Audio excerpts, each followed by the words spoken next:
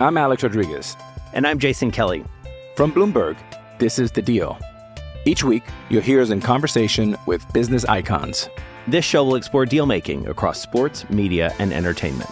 That is a harsh lesson in business. Sports is not as simple as bringing a bunch of big names together. I didn't want to do another stomp you out speech. It opened up so many more doors. The show is called The Deal. Listen to The Deal. Listen to The Deal on Spotify.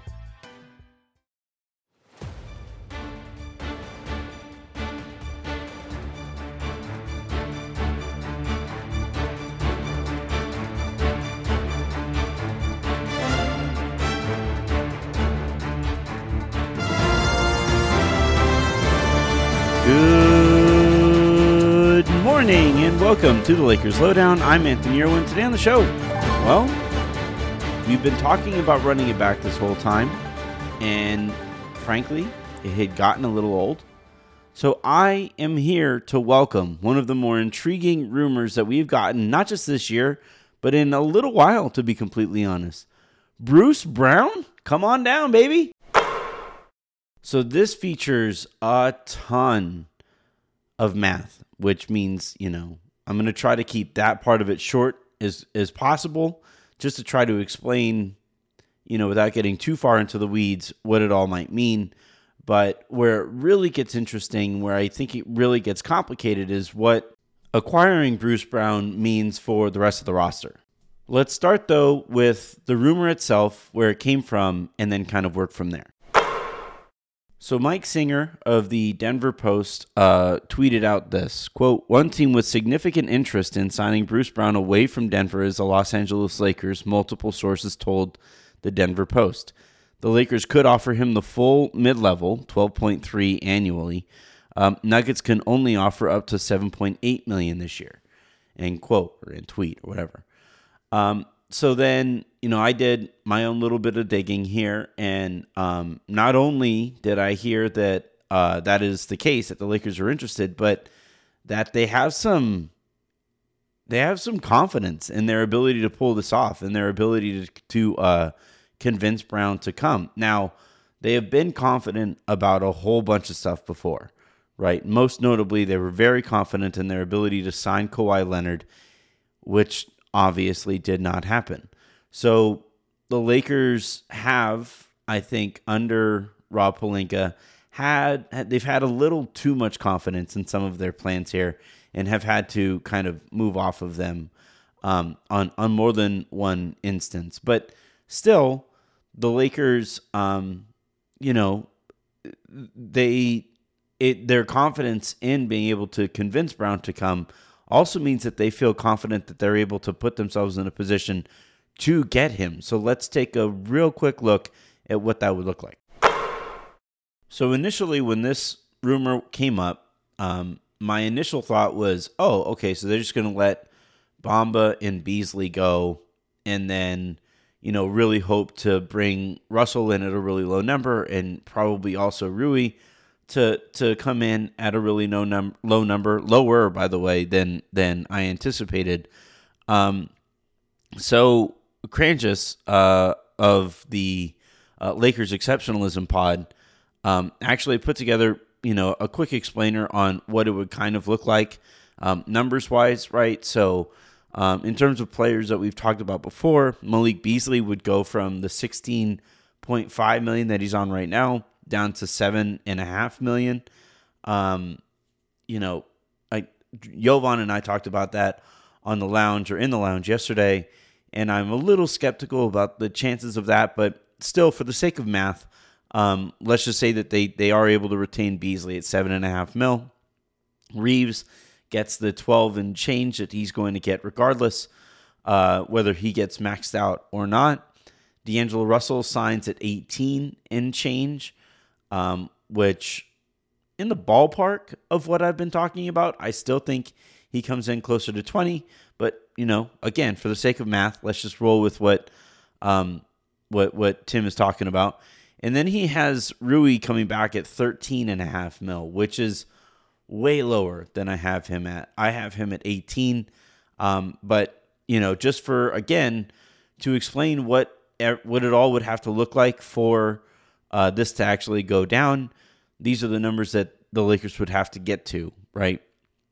That would then bring them below the luxury tax, which as of right now is slotted at or below the first apron, which is slotted right now at $172 million. The Lakers in this scenario here, where they use their full non-taxpayer mid-level, which is $12.5-ish million on, in this case, Bruce Brown, a couple minimum contracts, and their biannual exception, which is at $4.5 million.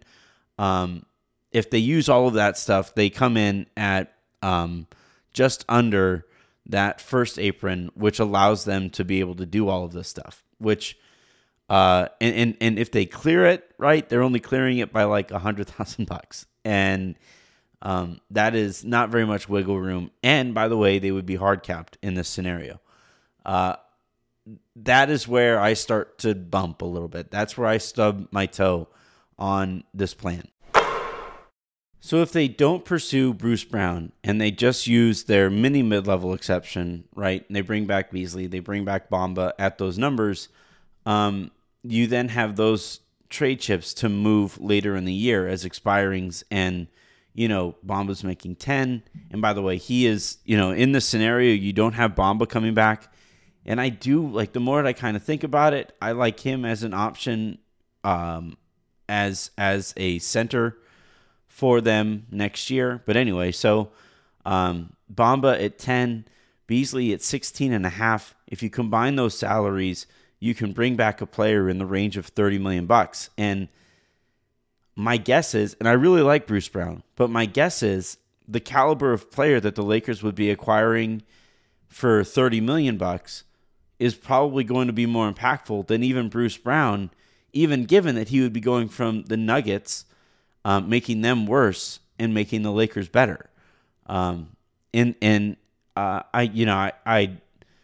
understand both sides of it, to be completely honest. I get why there are people who are saying, like, no, push hard for this. But I myself, being the petty person that I am, I'm like, yeah, you know what? Screw it.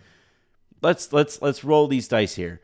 But the other part of it too is, if the Lakers do go down this path, they would have to make decisions on Bamba and Beasley before they know for sure about they have to make those decisions today. By the time you guys are listening to this, before they know for sure about Bruce Brown or whoever it is that they think that they'd be able to get at that non-taxpayer mid-level exception. I'm Alex Rodriguez. And I'm Jason Kelly.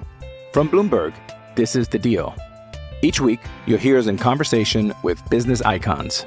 This show will explore deal-making across sports, media, and entertainment.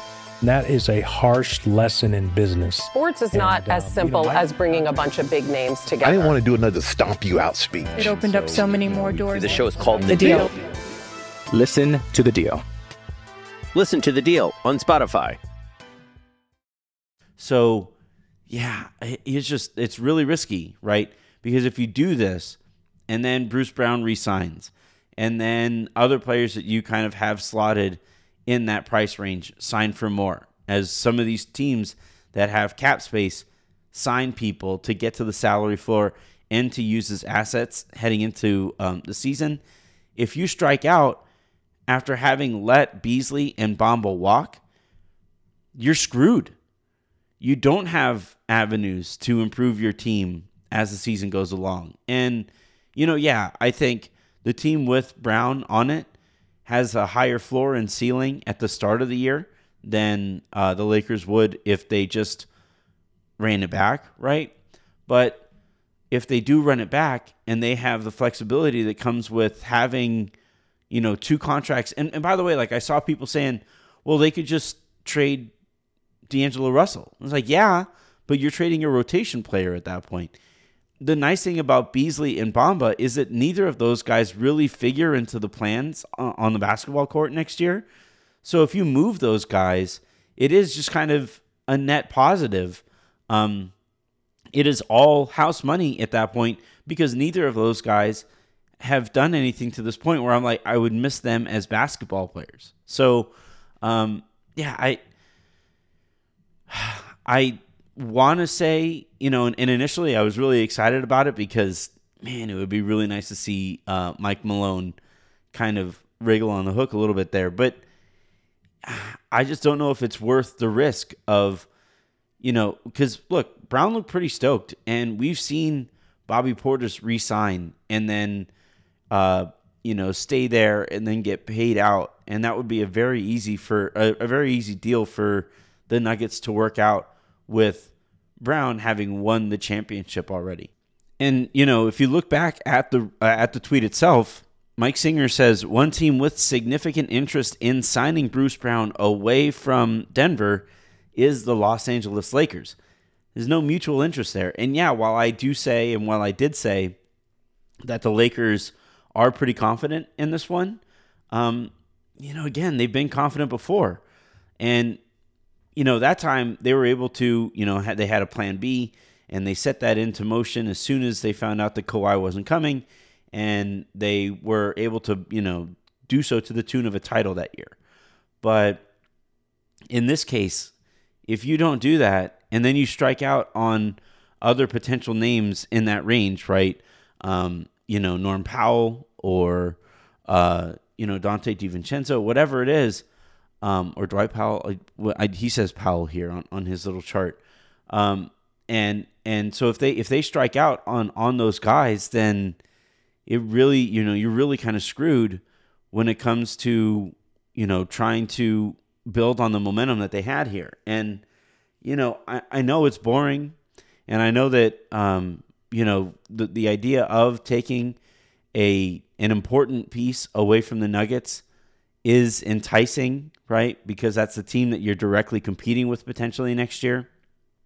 But, I'd be just as fine, to be honest, if Bruce Brown just left Denver, got a bigger, and by the way, this happens all the time. You see players like Brown get slotted in at the non-taxpayer mid-level because a lot of fan bases talk themselves into that. But this also kind of feels like a leverage play to other teams out there saying, hey, if you don't offer just a little bit more, there are teams that are lining up to give me that non-taxpayer money. So it might not even be directed towards Denver, this potential leverage play. And so if Brown gets more and Dante DiVincenzo gets more, and now all of a sudden you're trying to scrape together that roster now without those trade chips in Beasley and Bamba potentially. And Beasley you could technically retain at a lower number, but at that point you have potentially irked him to a point where he's like, nah, we're good. I'm not going to negotiate with you guys anymore. We're going to move on. And, that's its own risk, right?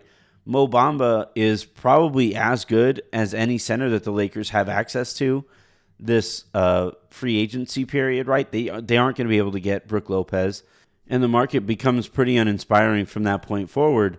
So, I'd kind of, and I'm not the biggest fan of Bamba's game, but I'd kind of rather roll the dice with him because either he fits as a player and fills a need there, or that $10 million contract, that $10 million expiring contract is as good as gold come trade deadline time, right?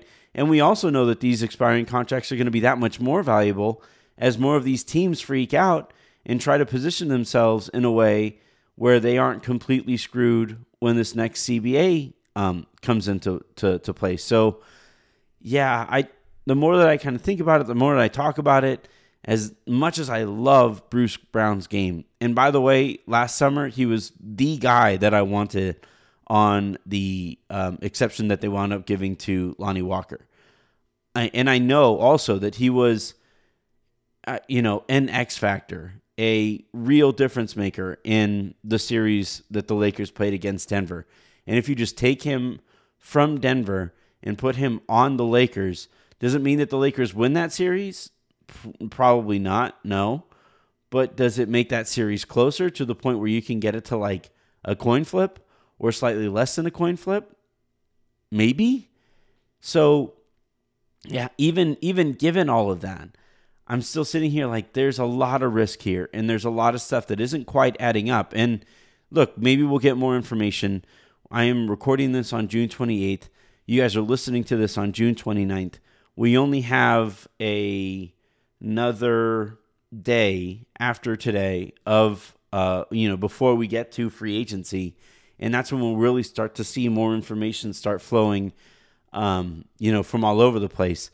But until we get there and until we know a little bit more about the situation, this whole Bruce Brown thing feels like a red herring to me. It really makes me nervous, and it really makes me, worry that the Lakers would pursue this and take their eye off the ball elsewhere and, miss out on some opportunities that they'll have if they just remain patient. I think the macro takeaway from all of this is that, just like they were hoping for last year, they gave themselves a shot at competition last season and into the postseason. And then on top of that, they gave themselves a ton of flexibility this year, depending on how last year went, right?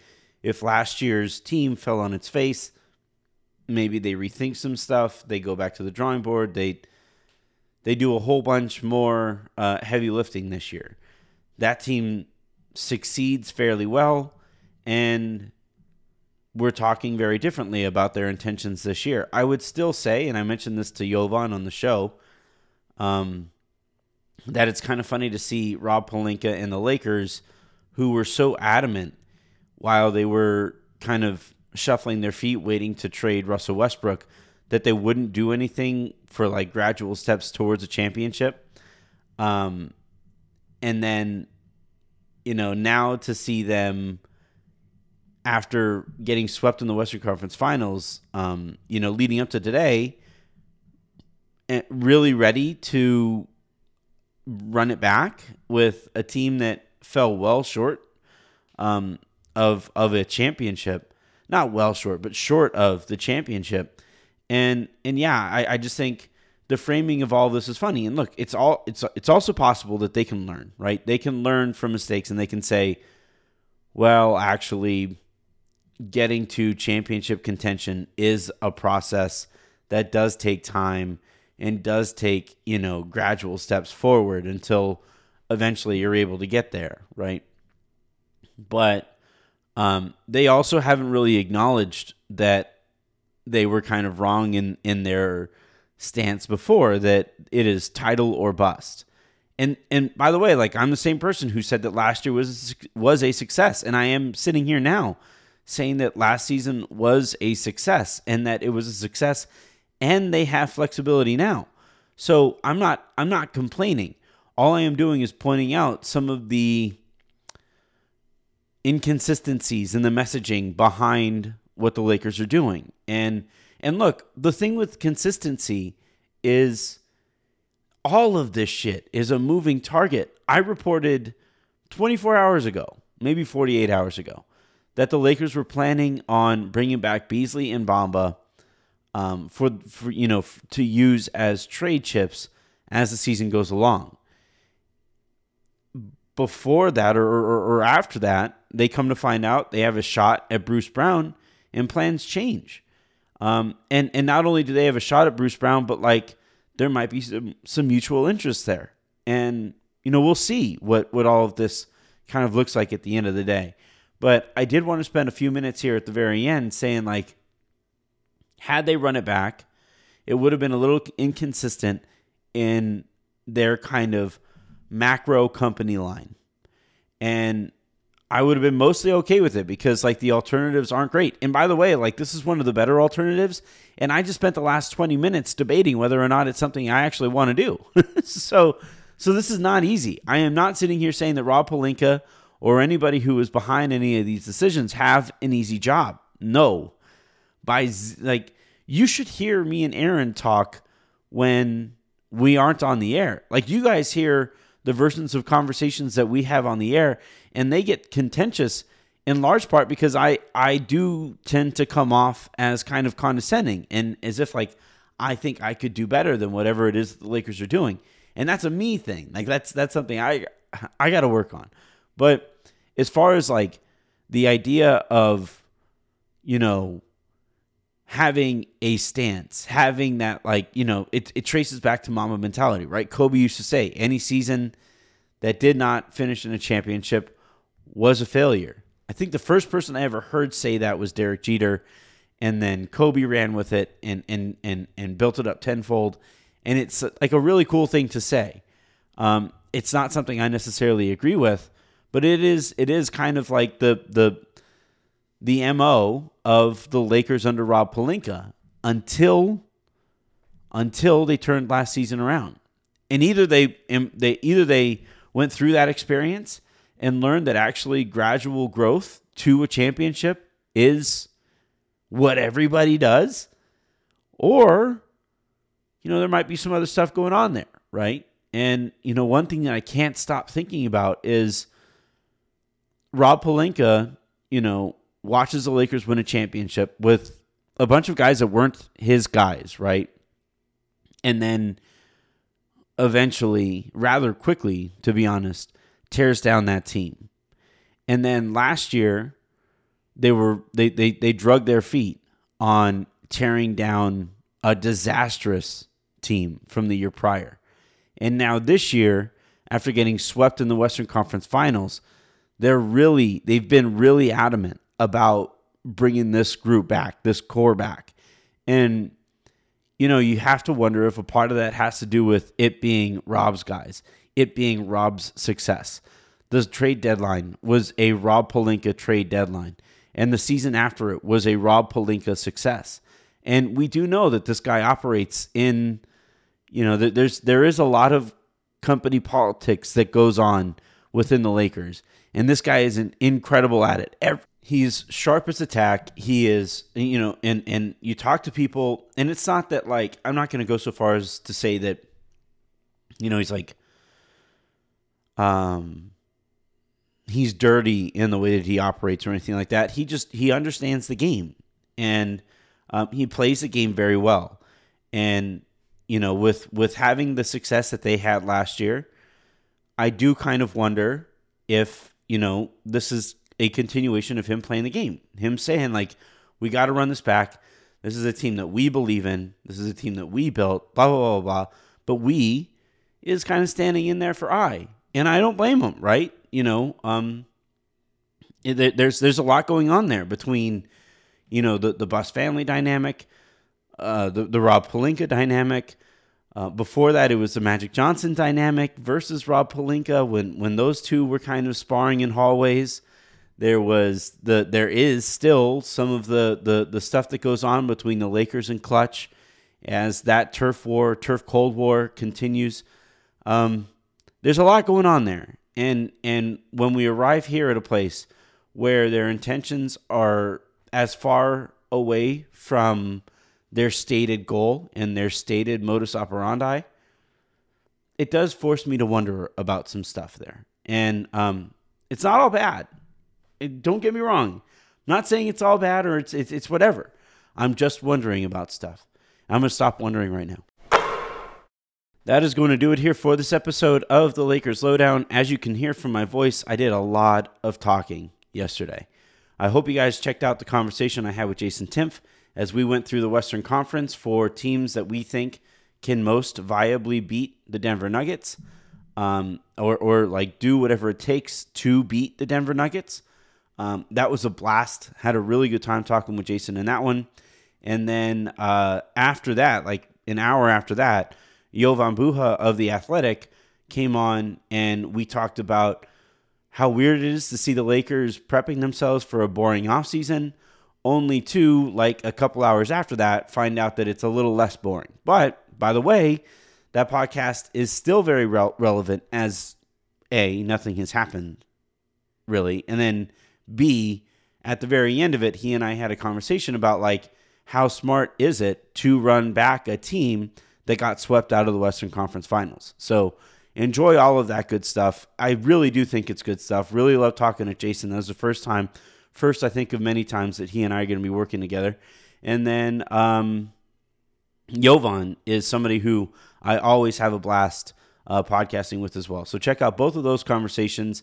And then in a little bit, by the time you guys are listening to this, I'm going to be getting ready, because it's Thursday, to talk to Aaron about yesterday's goings on. And I already told him, prep a nice tall glass of unnamed cognac because this might get a little awkward, but some of the machinations here are still worth going through with somebody who knows as much about it as he does. So you're going to want to check out that a little bit later today as well.